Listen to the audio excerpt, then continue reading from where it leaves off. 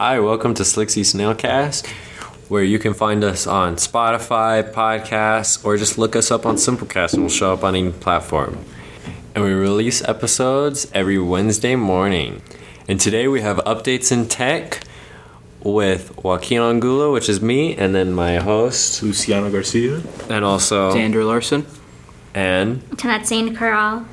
And today we are talking about Cobod, aka 3D printing houses, and Xander is bringing in electric cars. Today we are discussing the new hardware that can make housing cheaper. They use considerably fewer materials, which cut costs close to half with a 45% cheaper construction. How do you feel about that, Luciano? Well, it means like it's going to be really good for new houses, right? Especially because what I've seen is that the materials are supposed to make the walls thicker than normal, at least. What benefits could that provide? Well, I mean, it can make it so it's harder for heat or cold that's inside already to come out, which has been said to be like the case in this. Interesting. Since the housing cost should be reduced for the consumer, do you think the pricing will stay the same and increase profit, or will it be cheaper for the consumer themselves? I think it might be cheaper based off like that they're not using so much, I guess, materials. Right. Do you think that like real estate agents and stuff will take advantage of that and make it more of a profitable thing than more of a cheaper for the consumer? You know? Well, I guess they might make it so they're not gonna maybe up the price, but they might sell them faster. Like right. Okay. Because based off right now, they're making them a lot more expensive. They're not trying to like really get them out quick. So if they're just constantly making more 3D printed houses, they might just go out with making them out quick. Interesting. How much do you think a fully 3D printed house would possibly be? For a fully 3D printed house, the estimated cost would be around $250K. I read on the internet it would be about $700K for or $700 for a smallish house, like an apartment size one. But with all the utilities, it'd be a lot more money than just that alone. Yeah, but that compared to normal houses now, it's so much greatly reduced, which is so good actually. And that's a lot cheaper and somewhat better for their environment too. Yeah, and it's said to be, the houses that are 3D printed are said to be really efficient and a lot more stronger because they're made of the same material all around. How sustainable are these houses actually compared to the ones now? In terms of sustainability, the University of Woodbury, and specifically their School of Architecture, they had a college project where the students made a sustainable house. And one of these houses was a 3D printed concrete house. And with their house, they added solar panels, and they were able to make the water system be recirculated from the shower to the toilet, so it's pretty sustainable. The sustainability can also be used for the carbon emissions and keeping it carbon neutral by how much time is cut down. 3D printing a house is 20 times faster than normal construction means, which can very much help with carbon emissions, especially because it's easily transported by location instead of an on-site construction. What is Cobod's design philosophy when it comes to the consumer, Luciano? Well, it's said to have been that for the consumers, it depends on what type of house they want. If it wants to be modern or I guess however they want it, right. It can be how they want. The design could be to what they actually decide to have it as. So it can be really weird, but also it can really look like a normal house every step of the day. Do you think it would look any different from a normal house? Depends if they want it to. If we were driving on the street and the consumer wanted a normal house. From what I've seen on pictures, is the outside looks basically the same. Right. It's the inside that it looks like a bunch of lines through the walls. Interesting.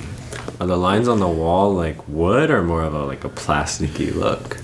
They're more of a cement type of look from the materials that it's made from. Interesting. But is it cement? Or is it just it's wood? It's like a mix of a bunch of different materials into one. It's some kind of rock, some cement. With Rose Park, we have many plots of land that could be filled up to help our housing costs in Utah. So we should advocate to see if there's any way that 3D printing could come to Utah and get those housing costs down. So to have these plots of land clear up and be used for 3D printing would help our costs quite a bit. All right, so we're gonna go off to Xander and your electric vehicles. Yeah. So like with the 3D housing, if you want like an electric vehicle with like sustaining the like power of the earth or like some crap like that, you can keep like the electric vehicle in your garage with your 3D printed house.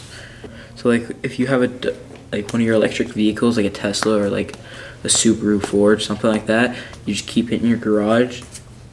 And like if you keep it in your garage, it will like save you more money. And plus on gas, if you have gas bills like that, like especially expensive gas bills, you can use the electric cars to also save you some money here and there. How sustainable are electric cars and vehicles? They can be pretty sustainable, except for some Teslas because they occasionally blow up. So like they'll occasionally blow up, like the batteries will like decombust or disfuse, and then it will like light up the ignition and like the engine of the car, and like the circuits and stuff. Are these cars considered reliable? It's a yes and no factor because like through the internet and like some news productions you've seen like Teslas have blown up and stuff, and then with that like the price of like some Teslas are ungodly, and especially the interior hasn't been updated since like 2014 last time I checked. And here we have Culture Cuts with Henry, Arturo, and Gabriel. Thanks for tuning in to Updates in Tech. Thank you, Tech, for the introduction. I'm Arturo, and on Culture Cuts, we have our Spirit Special. With me, I have Henry. Hi. And Gabriel. What's up? This week at SLCSE, it's a special week because it is our Spirit Week, and each day has a different theme. Monday is anything but a backpack day, so you can use like a bucket, any other kind of bag, or anything that's just not a backpack. And Tuesday, which is today, is pitch black day, where you're supposed to wear only black clothing, even though it is kind of hot out. And Wednesday we have PJ day, so like just your pajamas or anything you'd wear to go to sleep. You can just wear that when you come in. And for Thursday, it's Throwback Thursday. Wear anything from past decades, like 2000s, like 80s, any decade you want. And on Friday, even though it isn't actually Halloween, it's our day to dress up in Halloween costumes. On Friday is our Halloween festival. And Henry, does everyone have to participate, or is it just a grade thing, or how does it work? It's every grade, and I believe like you don't have to wear it; it's your choice, but you're encouraged to. And I think each grade, if they like count how many people are doing the special theme each day and give each grade points, that's what they did last year. So I'm guessing they're gonna do it again. And what do you get if you like the one grade wins or something? I really don't know. Last year my grade didn't win, so we got pretty close, but we didn't. So I didn't ask anyone who won if they actually did get anything, but I'm not sure. If you could make your own Spirit Week, what would be a theme for a day that would get you engaged and actually wanted to do it? Something Batman involved. That based on video games or something? Oh yeah, that'd be a good one. Like a video game day, dress up as your favorite character. Yeah, like Mario. Yeah, you can also do that on Halloween, like on the Halloween dress-up day.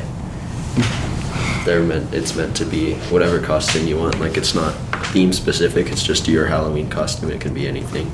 Yeah. What could SLCSE have done to make it so more people knew about the Spirit Week? Because all we have is just one sign. And I've been talking to a lot of people, and they've said, oh, I didn't even know it was Spirit Week, or I didn't know it was Blackout Day, or anything but a backpack day. What do you think they could have done better? I think they should have at least like had teachers spread the awareness of it, because I had not a single teacher let me tell me that it was Spirit Week. So once Monday came along, it was real off. Yeah, I noticed a lot of people like just wearing the regular backpacks because they didn't know. Yeah, not a lot of people knew, but the people that did, they brought different stuff. The reason Spirit Week is good for our school is because we don't really have any sports teams that we actually like celebrate. We have a biking team, but not many people know that's a part of SLCSE. And it's good to have some spirit just for our school, even if it's not spirit for our teams. So I think Spirit Week is good. So on Friday, while people like dress up and everything, are they gonna have something going on, or is it just like you come to school dressed and you just leave dressed? I mean, you come to school dressed up, I'm pretty sure, and after school though, since it's a half day, we get a little bit of extra time like after school. They're doing a Halloween festival. I don't know what happens every year, it's a little bit different, but like in the past few years they've had like snacks and a movie going on in the auditorium and like a couple other things, fun things to do, like a costume contest. I know they're doing that this year. If Spirit Week could be different, what would you change about it? I really don't know. I feel like some of the days are just kind of lazy, like I don't know, blackout day, because I mean a lot of people already wear a lot of black, so it's kind of just a like easy one to go through. But like the anything but a backpack day, it's kind of fun to see like people just carrying weird objects around with all their stuff in it. Like some kids had tires, someone had a body bag. Did you see that one? Bringing the whole a wheel, just the whole complete wheel was outrageous. Well, like stuff where you do like not just like, oh, just wear all black or wear your pajamas, or I mean like throwback one could be kind of fun. I don't know. Do you think teachers would participate in it? Yeah, I don't think the teachers like did that anything but a backpack day, probably. But some teachers have been wearing black. I didn't really notice. I've not been paying attention.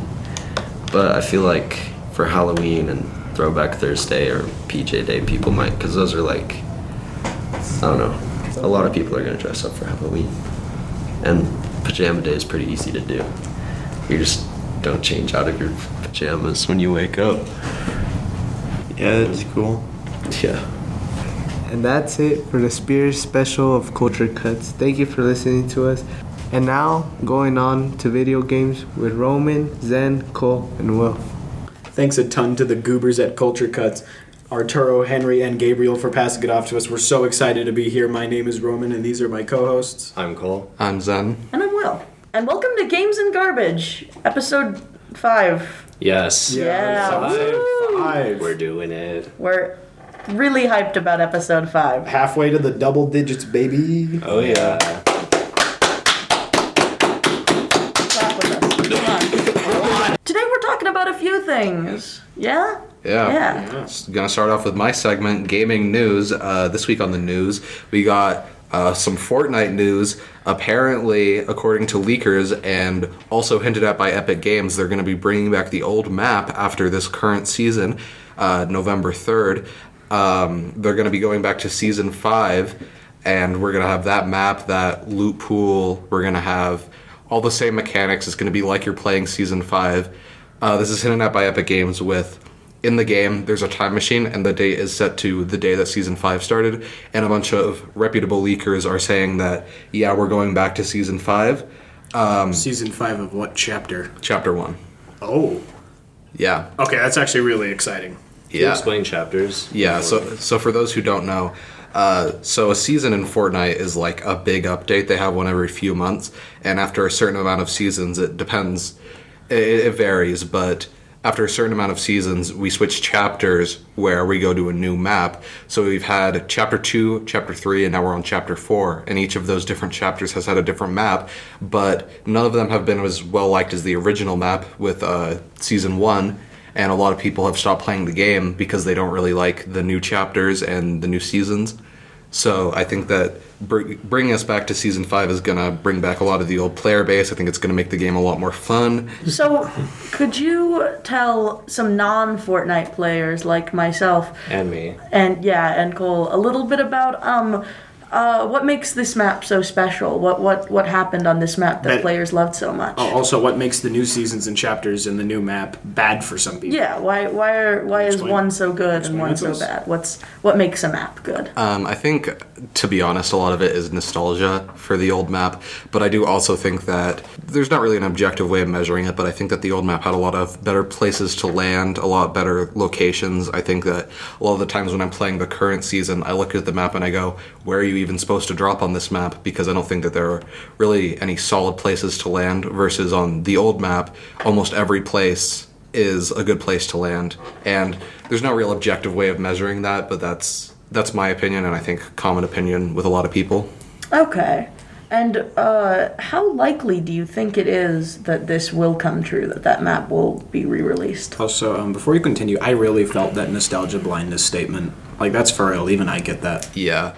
I think 100%, at least in some capacity, there's going to be some Season 5 related content, but I think in terms of what leakers are saying that we're going to be going back to the old map entirely, I'm saying like 95% chance, because Epic Games are hinting at it. I think that they've also been sending some things to like creators that are also hinting at it. There's some objects from the old map that have been going onto the current map, so they're heavily hinting at it. And leakers, the thing with Fortnite is that, like with a lot of games, leakers are usually wrong, but with Fortnite, they a lot of the times pretty much say exactly what's going to be in the game.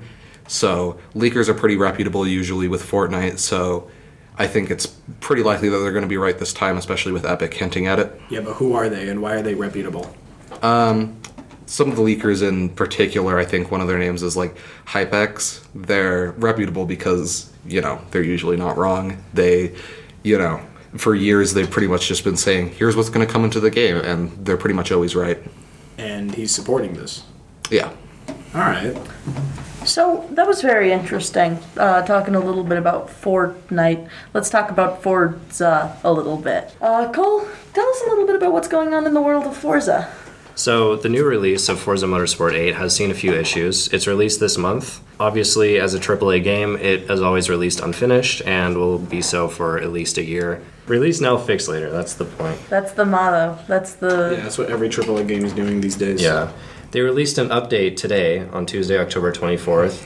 They will fix one single problem, which is a hotfix, quote, "This hotfix will help mitigate an issue where players would encounter an infinite loading screen while saving a quick upgrade in the Builders Cup intro series under variable network conditions."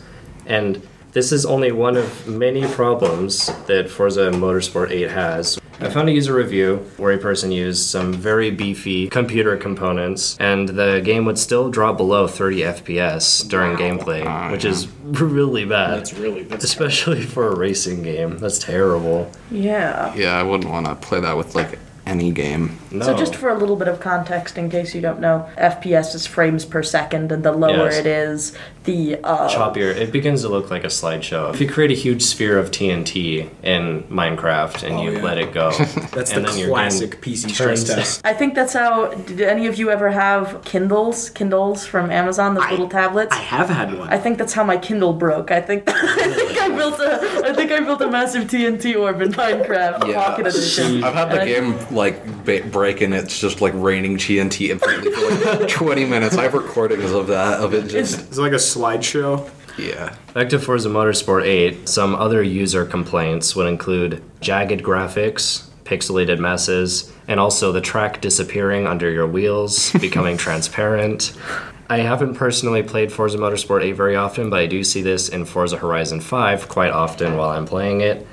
The AI, or as I'd say NPC, it'd be insulting to AI to call those AI. They'd break mid-corner and then you'd run into them, or they'd be super aggressive and run into you. But yeah, among many other issues, like cars go flying in the air, which happens sometimes. If you want to go flying, it's not a flight sim, but if you really want to, It can be. Yeah, glitch into the back rooms, or you go up into the air. It's really fun. Stop paying for flight simulators. Just get Forza Motorsport 8. It's 2-in-1, baby. We talked a little bit about Minecraft earlier. I'd like to revisit that with some discussion of the Minecraft mob vote. I believe you guys talked about this last time, We right? did, and I said the armadillo would win because everybody has wanted dog armor forever. And Yeah. So the armadillo would blow everybody out of the water. And you were right. He's right. The Minecraft mob vote is over now, so let's take a minute and talk about the aftermath. Let's talk about stuff that happened, a little bit of a retrospective. Yeah, the armadillo did win. To no one's shock. No one was surprised by that. I'm disappointed but not surprised. Yeah, I think everyone thought the armadillo was going to win. I was a crab fan. I was a penguin fan. Yeah. I forgot which one I liked. We got robbed. We got robbed. But anyway, So some crazy stuff happened there. Lots of people made actual propaganda posters and were sending death threats to various people relating to their opinions on the Minecraft mob vote. Some people wanted all 3 mobs to get in. They were very angry about the concept of the mob vote in general, thought Mojang is the company that makes Minecraft, thought Mojang was being lazy by only adding 1 mob into the game, and so they had the idea of making big propaganda posters. One of their arguments was that Minecraft modders, the people who make add-ons for the game, can make much more content than Mojang releases in every single update in a much shorter amount of time. Which is a reasonable argument to make. However, Mojang does have to work on stuff like parity. They don't just make it for one version. I am going to say, we were talking about Fortnite earlier. Aside from like 2 different versions, Fortnite is also on every platform, and like I was saying, Fortnite has big updates every few months. So I don't know if Mojang really has an excuse. That's reasonable. I think that is a very fair point. To be clear, though, I don't think Mojang should work as hard as Epic Games. I think that there is an in-between where Mojang should fall. I agree. I do agree with you there. I think the content they've been giving us in updates recently has certainly been lackluster.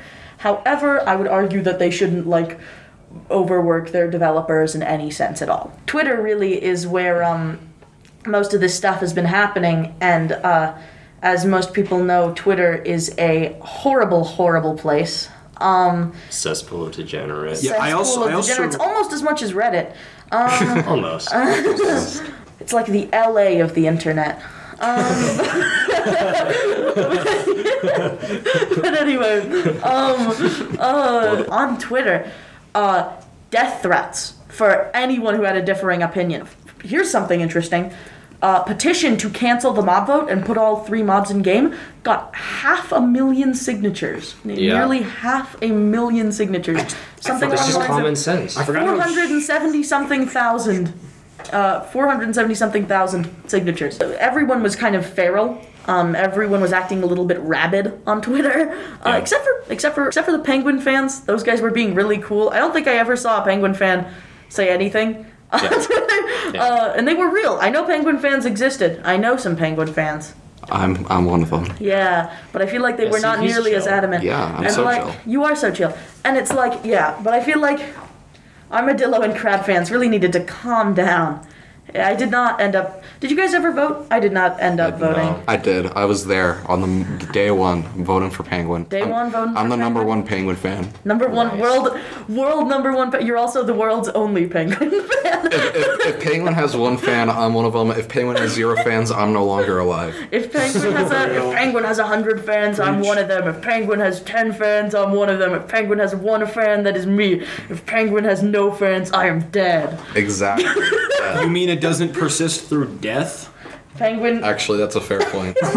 Being a Penguin fan in the afterlife. Preaching to Abraham Lincoln about how he should vote Penguin in Minecraft. Abraham Lincoln, dude! Please vote for the Penguin. Sorry, I'm too busy being the president of Mars. That's a really good reference. Only really cool people will get that reference. We are begrudgingly and lackadaisically handing the talking stick to those at the sports group. What's going on, SLCSE Snails? Welcome back to another podcast sports segment with, of course, your hosts, West, Isaac, and Morelli. Thank you very much to Video Games, Roman, Zen, Cole, and Will for giving us a nice introduction. Today, we're going to be talking about disc golf. It's pretty similar to golf, but obviously, instead of hitting a golf ball, you throw a frisbee. I think it's a pretty interesting sport, and because we have disc course just down the road, I figured it would be a good thing to talk about. So let's just get straight into it. Isaac, what are a couple of the rules that come with disc golf? You cannot have a broken... Oh, thank you for the introduction, West. And you cannot have a broken frisbee to play. I mean, obviously. And it's just like golf, the lowest amount of throws is better. So if you have 19, another person has 20, 19 will win, obviously. Right. Riley, who are the best players in disc golf? The top 5 best players are Eagle McCann, Calvin Himberg, Paul Macbeth, Simon Lizotte, and Isaac Robinson. Where are you getting this source from? Where are you getting that from? Disc golf world rankings. So, let's talk about a little bit of the history that comes with disc golf. So, according to discgolf.org, 1966 was really when the first disc golf started, like the first disc golf tournament started to like really pop up. How you play disc golf is basically you throw a frisbee, and it's pretty similar to golf, but the hole pretty much is, it's like a little bucket kind of, in a way, that kind of stops your frisbee and catches it in there. So like you can throw your frisbee and get it caught. Yeah, there's like a net in there. Exactly, yeah. So basically, in 1966, it started to become a little bit more popular. But in 1974, it became a like recognized sport, and a lot of people started like really like using it to like have fun, just regular stuff like that. You know what I mean? So I think it's pretty interesting. What about you guys? Yeah, and here are some of the other rules. Like according to DGA disc golf, you have to like remain. Like, I mean, obviously, just like golf, for a person, like if you're watching, you're supposed to remain quiet for if someone's the thrower is going to make it. And do you think disc golf's hard? Well, I've played frisbee before. I don't know. I played disc golf like a couple times. I don't know if it's necessarily hard, but like sometimes getting like more precise throws a little bit more difficult, because like obviously the target that you're going for isn't gonna like move and catch it. You know what I mean? Yeah. When I throw frisbee, I just try to throw it as hard as I can. Yeah. What about you, Morelli? Have you ever played with frisbees before? I've played with like frisbees, but I've never played disc golf. Yeah, I've never played disc golf. Yeah. There are actually a couple of different kinds of frisbees that you can use. There's like 4 main ones. There's the speed frisbee, the glide frisbee, the turn frisbee, and the fade frisbee. All of them pretty simple. Obviously, the speed frisbee, it's meant for like going more like quickly, fast. Obviously, that's cool. The glide, it's more like it's meant for like longer distance, you know. And all of those different frisbees, they kind of like they have different shapes to them. You know what I mean? How do they have different shapes? They're like, some of them are curved a little bit differently. Some of them are more flat. Others are a little bit more round. It's kind of cool. Yeah. A lot of interesting science behind it. Yeah. Yeah, I think it's just really rad. Yeah, I really wonder how they make different shapes for frisbees. Yeah. Another rule is like to make it into to count as like you make it. It has to be in the basket. It has to be suspended in the chains. Like it can't go out. Obviously, like if it hits it and it goes out, that does not count as making. Yeah. Yeah. Apparently, one of the ways that disc golf was really invented was actually quite a while ago on a summer camp. There was a counselor playing golf, and he saw a bunch of the other kids playing with frisbees, and he thought, oh, well, that's pretty interesting. I wonder if like they could combine it, you know? And they did, and they tried it, and the kids actually really ended up loving it. So it took like a couple hundred years for it to like really finish off, you know what I mean? Right. But like nowadays it's like a full-on sport, and back then it was just like a bunch of kids throwing frisbees around, you know what I mean? So I think that's pretty cool. Yeah, and I don't know if you guys know this, SLCSE students, but next term, was it next term or one of these next terms in advisory, Mr. Maurer has a disc golf class. So right next to the school, there's a disc golfing course. Yeah, so it's like right next to the library. Go into his advisory if you want to play disc golf. Super fun. You guys should learn about it. Yeah, I think it would be pretty fun. And then Morelli. So obviously this sport's been around for quite a while. Do you think there's like a skill that like comes with it that like, do you think people are like topping out on the skill level that there could be, or do you think that people could get even better? Yeah, you could get better over time. Like you could obviously like start playing and already be good at it, but I feel like the more you like play it, the more you learn, you could get more skills. Yeah. I also think like to be better, I don't know if this is true, right? But you have to also obviously have a good arm. So I wonder if like even like baseball pitchers could be good at it, because some of them throw really, really hard. Yeah. And maybe they can throw a frisbee you can really, throw a frisbee really far, but like if I throw a frisbee and I'm trying to throw it straight, but I throw it like 90 degrees off to the right, you know what I mean? It wouldn't really make any sense. Yeah. So I'm sure that it would take a while, but you know, it could be pretty fun. But yeah, there's gonna be a advisory next term, frisbee golf, disc golf. That could be pretty fun. I think there will be like a good amount of people joining it, especially since it's so close to the school. Sign up now too, because I bet you it's gonna be sold out pretty fast. Yeah. Really, did you know there was gonna be a disc golfing advisory? I didn't know till Mr. Alex told us, but I feel like that's a cool thing, because I feel like not a lot of kids know about disc golf, so they could try something new. Yeah. And I think it's pretty important for a lot of people to try new things. There's like a professional, right? Disc golfing? There's professional disc golf. There are people that are like Yeah, I think It's it's like- like a world championship. Yeah, it's Do like they get paid set well? on a golf course. I think you do get paid pretty well. I'm not too sure because it's kind of like a more out there sport. So I don't know if you'd really get paid as much as like baseball players. Yeah, it's for not sure. that well known. Yeah, Yeah. exactly, because it's not as well known. But I'm sure you still get paid a good amount. Go in the advisory class if you want to go in the world championship Yeah, for disc golf. sounds good. Think about it, you guys. I think that's probably gonna have to wrap it up for today's podcast. I really appreciate everybody listening. We all do, but we're gonna have to pass it off to creative writing with Hazel, Olivia, and Lewis. Their segment, I'm sure it's gonna be fantastic. Thank you so much for listening, and see you next week. Thank you, Morelli West and Isaac, with the sports segment. Sports are great, kicking balls, running laps, stabbing each other with fencing blades, but one should always keep in mind, the pen is mightier than the sword. Hi, I'm Hazel, and I'm all alone. Today we're going to be covering creative writing. It's not something you can learn overnight. Creative writing might seem easy at first, but it's hard, it's difficult. Yeah, it's difficult. But there is no correct way to write. You can write however you want to. Grammar rules are more suggestions that would make it more understandable for your readers. But, I mean, in my opinion, you don't really have to follow them. Today we're going to be spinning a wheel to choose some topics, and then I'm going to write a short little tidbit about those things that were chosen. So first we're going to be picking out genre. Genre is a general basis of what the story is about. Like, a genre example would be fantasy, which is my personal favorite genre to write. Other examples would be science fiction or nonfiction. So the options we have on the wheel are fantasy, action, sci-fi, and nonfiction. And we're gonna roll it to see what I have to write. Wow, would you look at that? I got fantasy. That is so convenient, guys. Wow. I swear I didn't rig it, because I didn't. Next, we're gonna choose which person this story is written in. For the sake of simplicity, I'm gonna do the three main ones. There are first person, which is told from an I point of view. Second person, which is told from a you point of view, and third person, which is told from a they point of view.